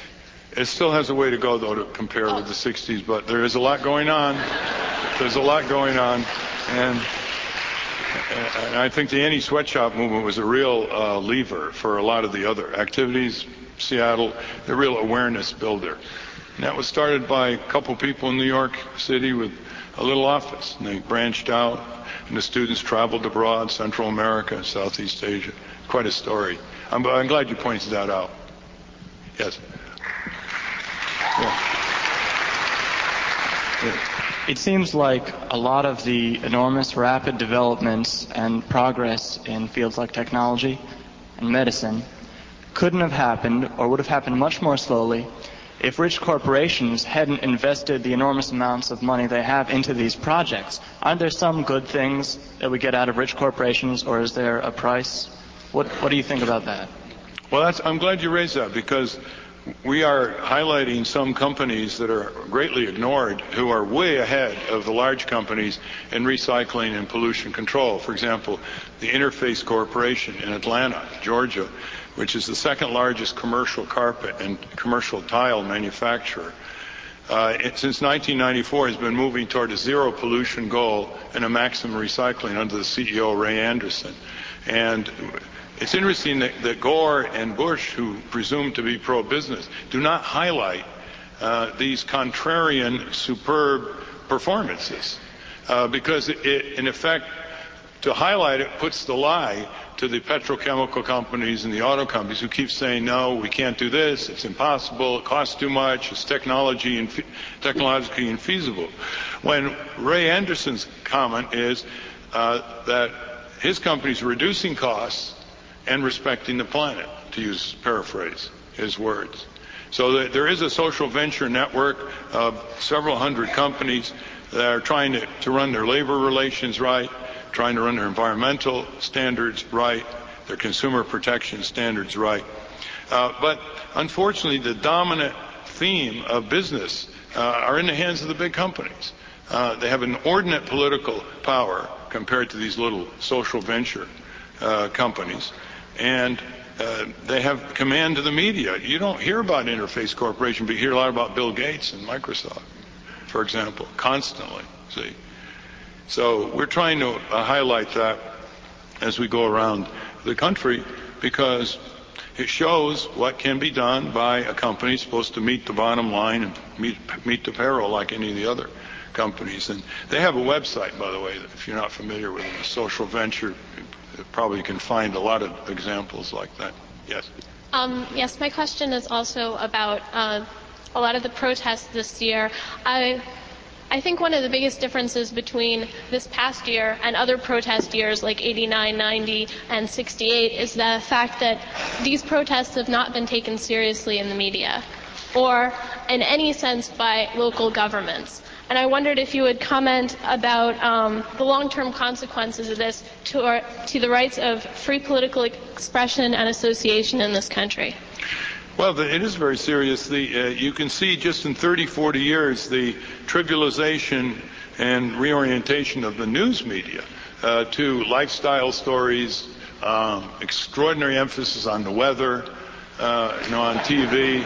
I mean, they got a meteorologist, new one coming out every day from some of these stations, and they always start the weather over the Cascades, heading, over Montana, heading east, and you're saying, what's going on in my city? And they say, well, there's little suburbs, and one has 61 degrees, and 4 miles down the road is 66, and they want to waste more time. They say 20 years ago it was 74 degrees.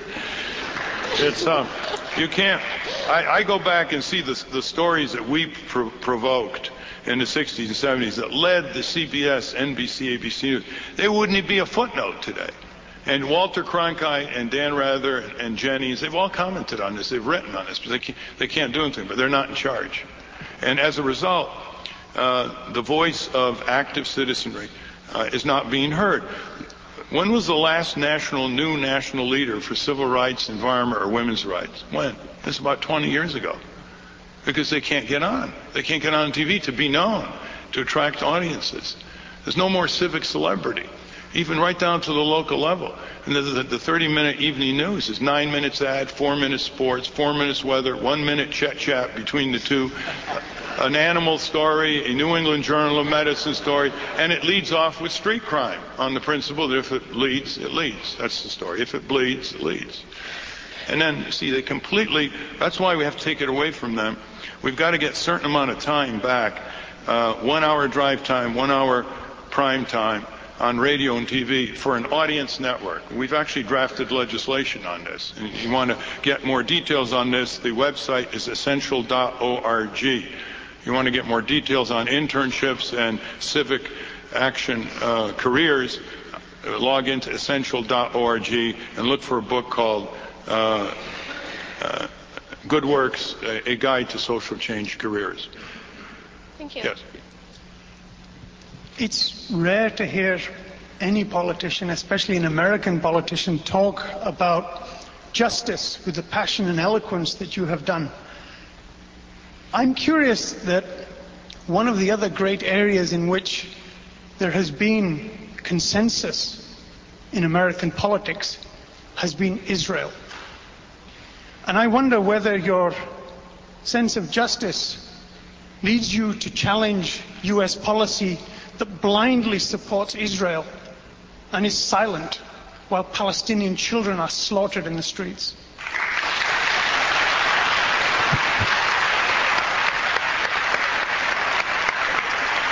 I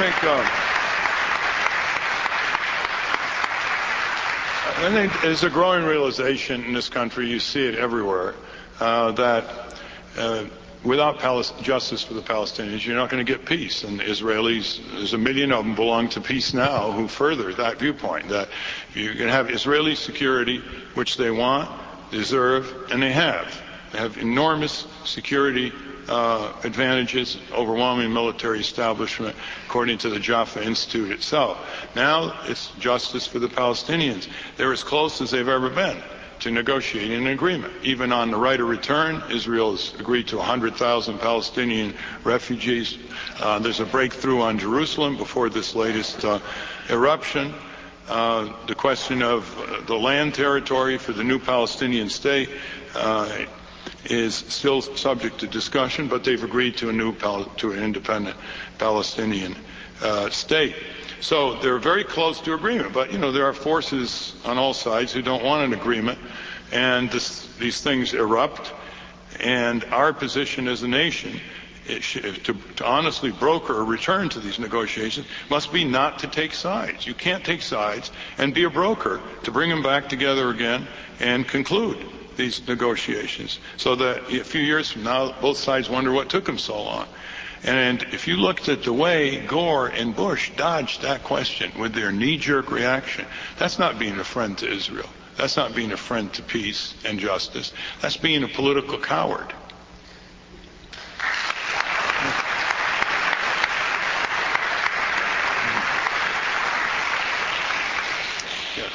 In his introduction of you, Professor Falk, I think, mentioned what he called vague and limited reforms, and I think he was alluding to actually the McCain and Feingold legislation, and I guess I'm curious about what you think specifically, not just about whatever kind of platitudes these guys have supplied us with, but actually with the nuts and bolts of their proposals.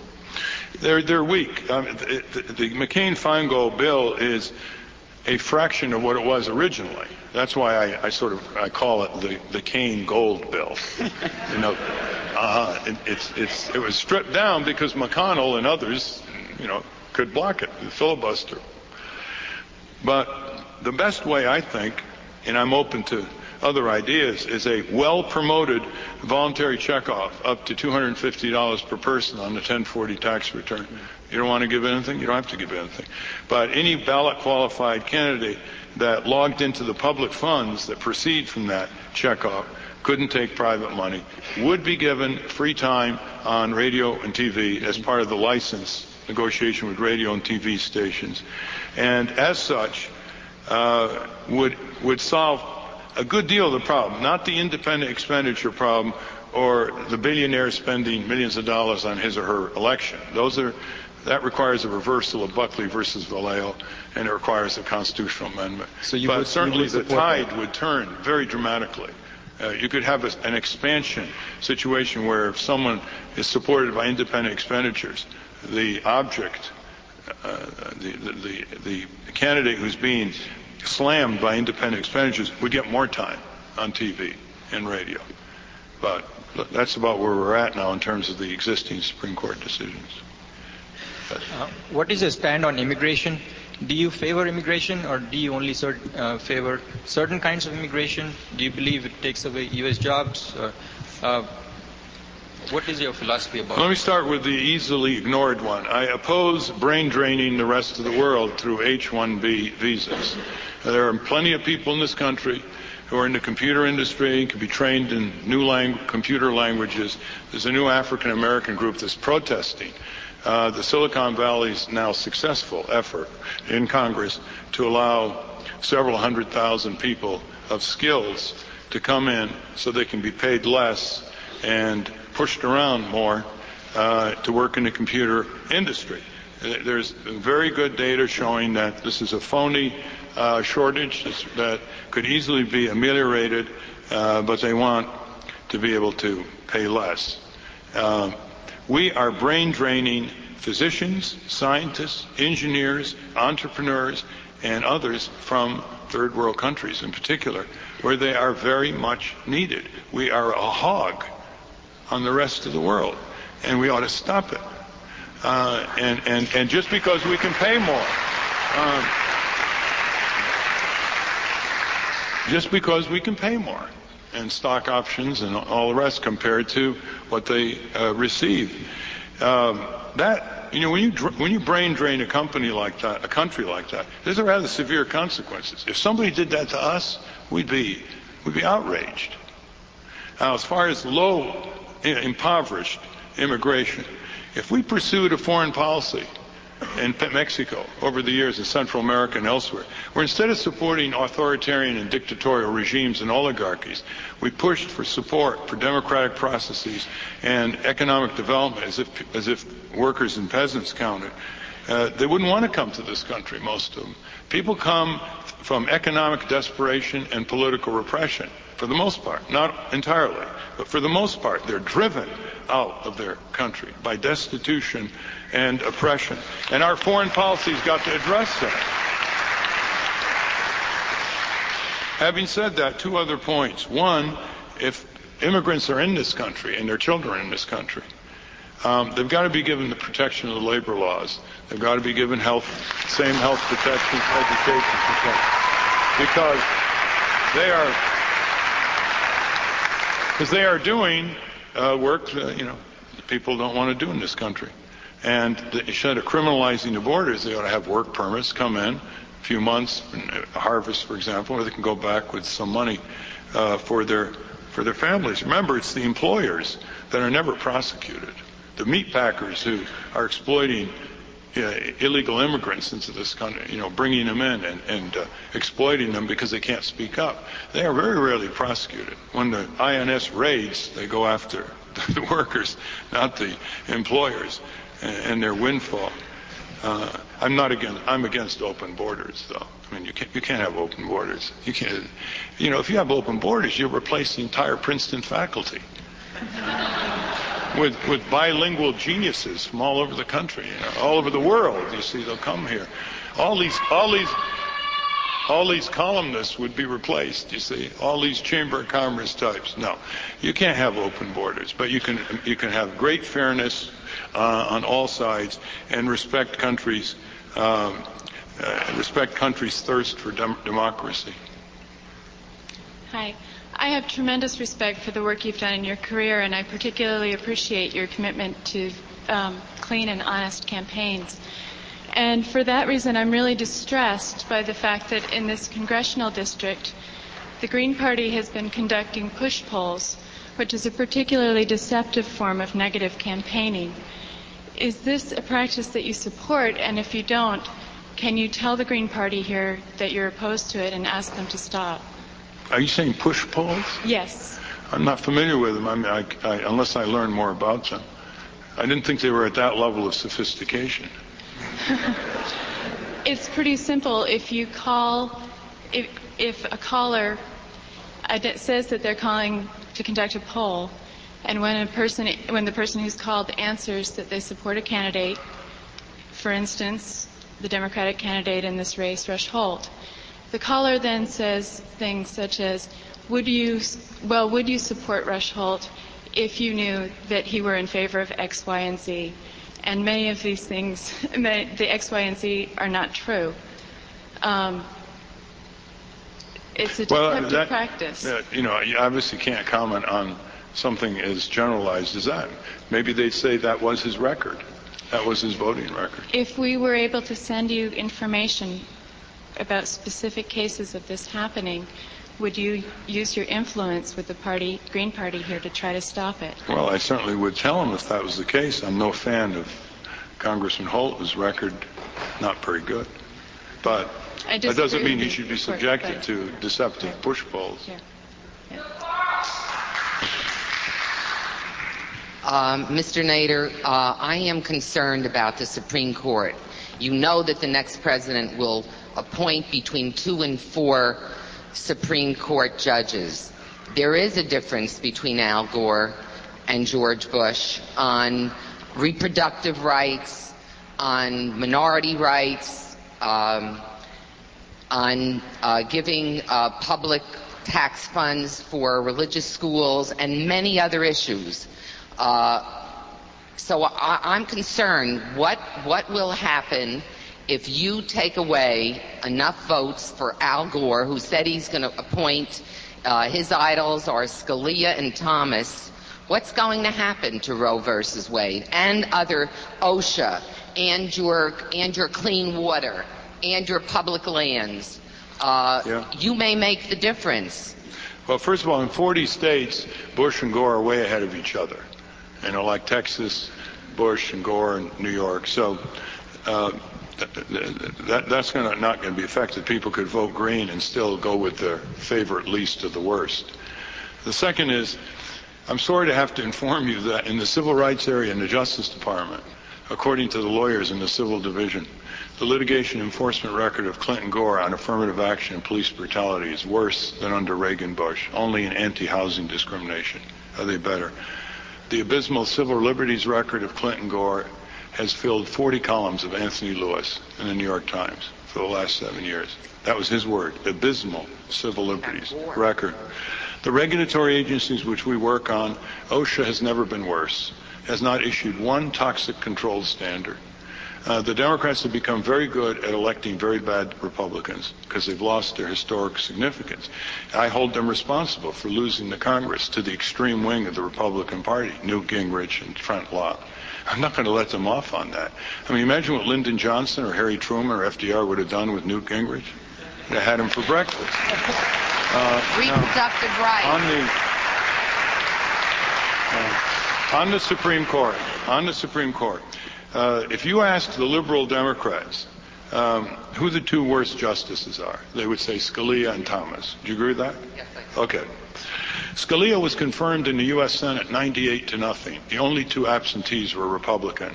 Senator Albert Gore was part of the unanimous Democratic senator support for Scalia, and he never hid his ideology during the hearings. He was blatant about it. 98-0. Clarence Thomas, after Anita Hill hearings, cleared the deck in the Senate when it was controlled by the Democrats. George Mitchell, Democratic Majority Leader. 11 Democratic senators took him over the top in a 52-48 win for Clarence Thomas. I was there. We were trying to change votes right to the last minute. George Mitchell and the Democratic leadership didn't use a fraction of their energy to get 2-3 more Democratic senator votes. I don't give them any credibility, the Democrats, at all. Not to mention that they've now lost the Senate, and Senator Hatch has a veto on anything Gore sends up. Not to mention that you really can't predict how some of these people will turn out. You know, Brennan, Warren, Stevens, Blackmun, Souter, not so bad. They're all Republicans. They stunned some of their presidential nominators, especially Eisenhower, who said that Warren was his worst mistake when it's probably the best thing he ever did. So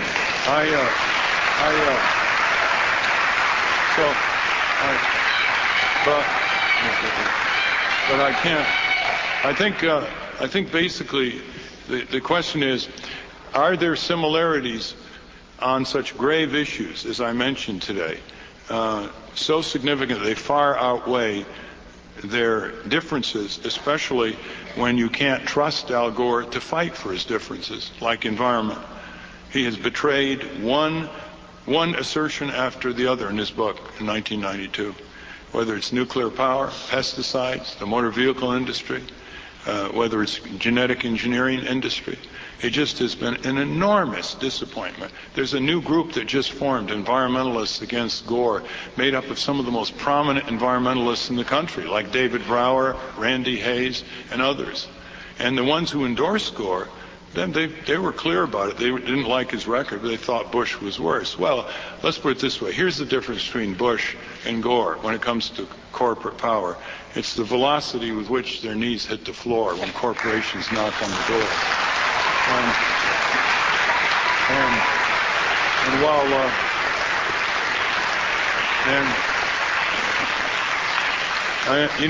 and while Gore is really a big corporation running for president disguised as a human being, Bush is did I say Gore? Bush is a great corporation, is a big corporation running for president. I mean, he's totally corporate. But Gore is the great, Gore fluctuates on any given day between becoming the great imposter or the great pretender. So take your choice. I just don't think it's good enough for us.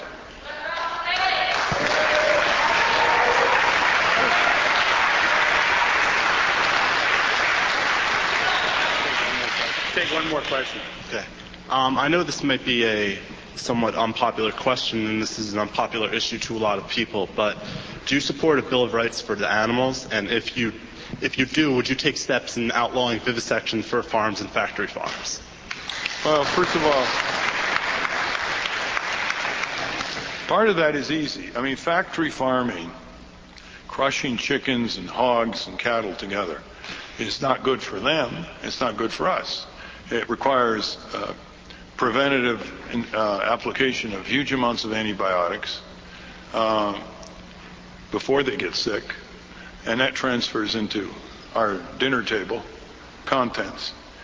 And it's terrible for the environment.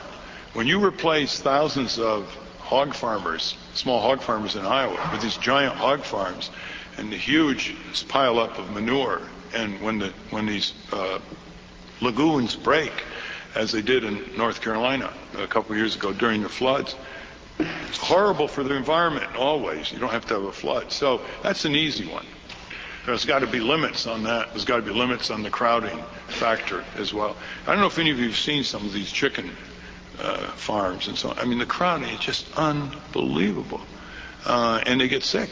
And so they get in their feed every day, the antibiotics, etc. So it's not good for consumers, not good for the environment, it's not good for the animals. So that's an easy one. As far as medical research, that's a tough one. But it's not that tough. I mean, if there's a choice, if there's a way to avoid burning the eyes of rabbits to test cosmetics, and there is, you don't burn the eyes of rabbits to test cosmetics.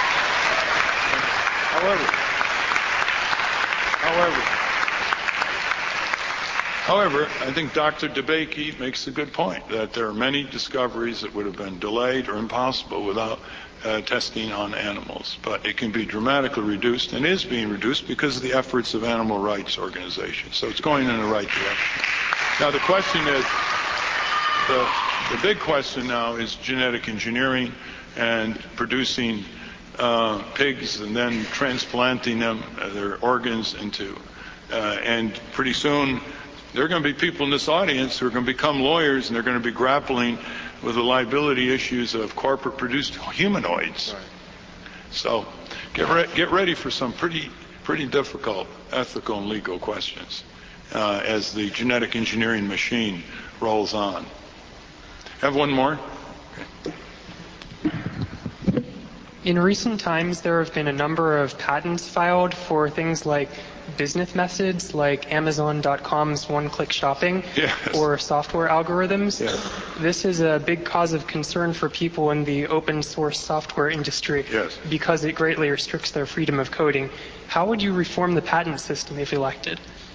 Well, I think much stricter standards. So business methods and marketing methods are not given patents. The patent office has just gone berserk in lowering their standards so that they get patents for, normal common sense type forays in selling products. Priceline is an example of that. And so, but the patent office is out of control by the people who it's supposed to serve. And we want to have a project coming up probably next summer, a student-led and supervised project on the patent office in just that area. If you want to look into what we're doing, log into essential.org. That's a nonprofit. Has nothing to do with our campaign. Essential.org, look under Consumer Project on Technology. And Jamie Love's writings in all these areas. He's a Princeton-trained economist who has been leading the fight on these things, as well as other intellectual property aspects in the pharmaceutical industry and others around the world. So, and then you can give him a call and get more details on that issue. Thank you. Okay. Thank you. Thank you all very much.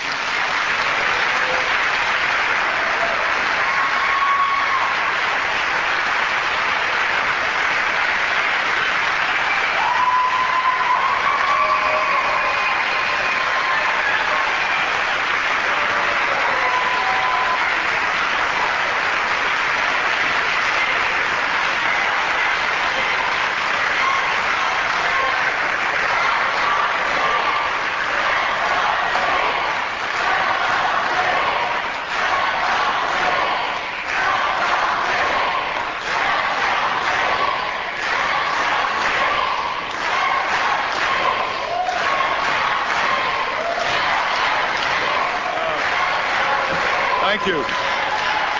Well, thank you very much. The Ivy League, Yale and Harvard can't win any Ivy League title without having to go through Princeton, right? And you have Harvard's Al Gore and Yale's George W. Bush, and too bad we won't have Princeton's Ralph Nader on those debates. But this is the last time I pledge to you that that debate commission is going to have that monopoly power to hold the keys to the gateway to tens of millions of American voters. This week we will file a lawsuit against the debate commission.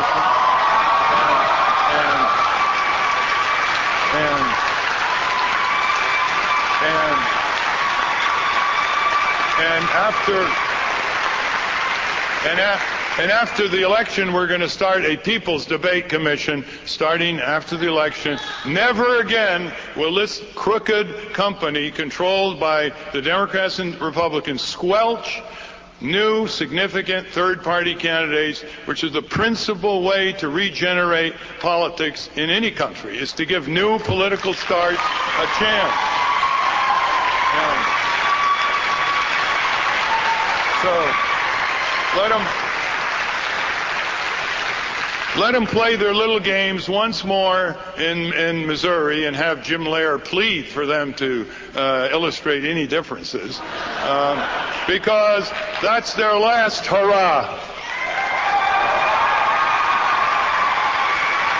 Just wanted to remind you all, come to Triumph for the fundraiser after this. We'll all be there. Thanks a lot.